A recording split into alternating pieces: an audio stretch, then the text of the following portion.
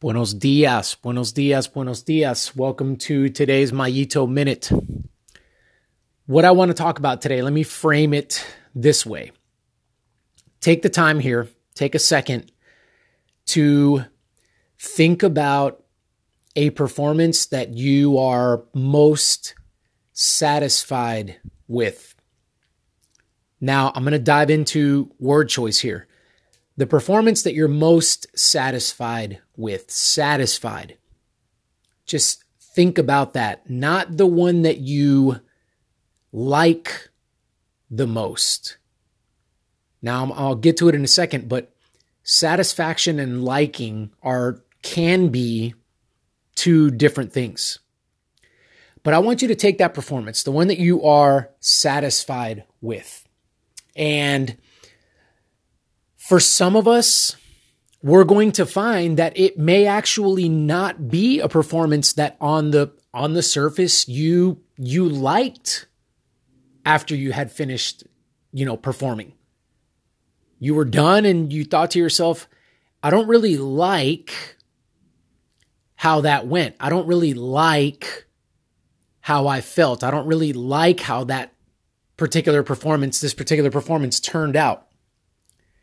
But yet, I'm satisfied with it. Now, why is it that as you hopefully think about this a little bit more, because the fact of the matter is that maybe when I first asked that question, a lot of us probably had the inclination to think about performances that we liked, where I got the result that I wanted, where the metric that I was measuring that I felt was important, like it came to pass. I was able to do what I wanted to do. And that might have been your first, answer to the question. But now that I've said, wait a minute, liking a performance and being satisfied with a performance can be two different things.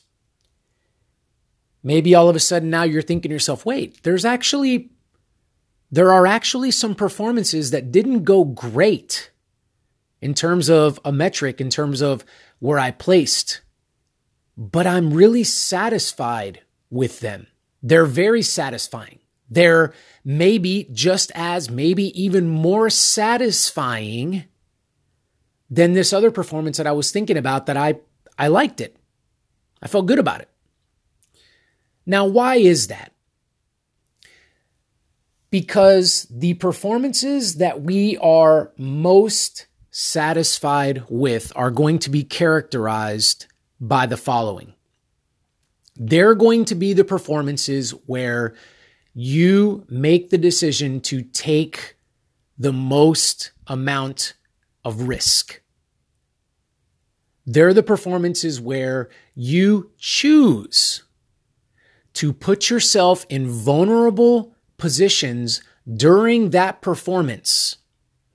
You put yourself in positions of uncertainty. You put yourself in positions, you make decisions that quite frankly, you don't know how they are going to turn out. You oftentimes will put yourself in positions where you had a vision and a way that you felt the performance was going to go, and it is not going that way. And then you make a decision which is risky to jump off of that path and that trajectory and do something else that maybe you didn't see coming, maybe you hadn't thought about, maybe you, at the beginning when talking about this performance, you were saying, that's not something that I would want to do, but I'm going to do it given this position that I'm in. It all involves risk. It all involves action coming before knowing what's going to be on the other side of that. And the reason why these performances are so satisfying, regardless of how they turn out, whether they give you what you were looking for and expecting, or whether they fall short of that expectation. The reason why they're so satisfying is because they are tied to the risks that you take. They're tied to effort level. They're tied to the amount of effort that you give. And anytime that we give a full effort of ourselves in a performance, it is going to be a satisfying performance for us, regardless of what that outcome may be. That is always going to be the case. Because although we do like to know how the movie ends, how the book ends, hey, can let's predict how this performance is going to go. Although that makes us feel good in the moment. And for a lot of us, that's how we operate most of the time. There is something within us that does like to go off the script, be a little bit rebellious, take some risk, and let's see what that does and where that takes us. And all of us hunger for that a little bit.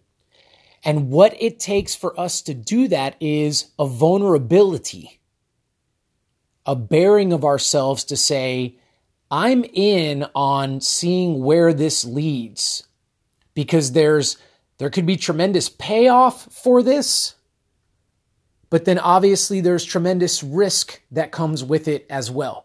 And let's find out how this one turns out. And those kinds of performances, again, exclusive of the outcome, those are the ones that we really hang our hat on. And I'm going to end with this. If you're seeking these kinds of satisfying performances where you do take risk, it is going to take work on your part to mold and formulate your mindset to be okay with taking these risks.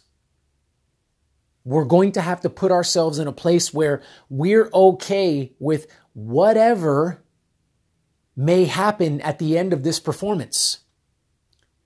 We're going to accept it. We're going to own it. Yes, we will learn and we will grow from it. Maybe we'll make some mistakes. Maybe it was a mistake to use our effort in a certain way. But we're going to be accepting of whatever happens before it actually happens. That's key. You've got to come to grips with that before you even push go on making these kinds of choices with your effort. Because if you don't, then our default mode is always going to be to play it safe, to protect ourselves, to try to predict what we can do and what we can't do. And, those performances, they can be satisfying. It's not that they're not. We've had plenty of hopefully you've had plenty of performances like that. And that's great. But they cannot reach the level of full satisfaction. That level comes from when we choose to take some kind of risk and not know how it's going to play out. So hopefully we're kind of trending in that direction. Because if you talk to successful individuals, if you talk to successful athletes, if you talk to, those individuals that seem to be, getting the results and doing some amazing things, what we find out is that they have lots of these moments where they are needing to choose to take risk and put themselves out there and be vulnerable and not know how things are going to work out. And they take these opportunities when they're presented to them. They may not take them all of the time because we all struggle with, taking risk. So it's maybe not a 100% success rate for these athletes, but what we find is that they do tend to take these risks more often than their competitors do. And hence the reason why they generally tend to be more successful. All right, folks. That is the discussion that I wanted to have with you guys for today. If we want to take this a little bit further, I would love to do that with you.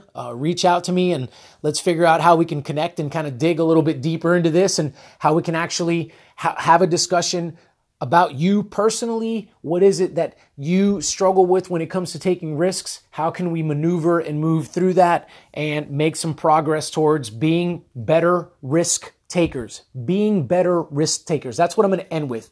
Taking risks is a skill. Learning to take risks is a skill that can be improved. It is a skill that can be grown. And so if you would like some assistance in doing that, then reach out to me, utmostperformance.info. You can jump on that website. There's a place there where you can email me. My phone number is also there in case you want to shoot me a text or you want to give me a call or what have you. I would love to speak with you. I'd love to connect with you, and let's get going on this. All right, folks. Thank you guys so much for tuning in. Until next time.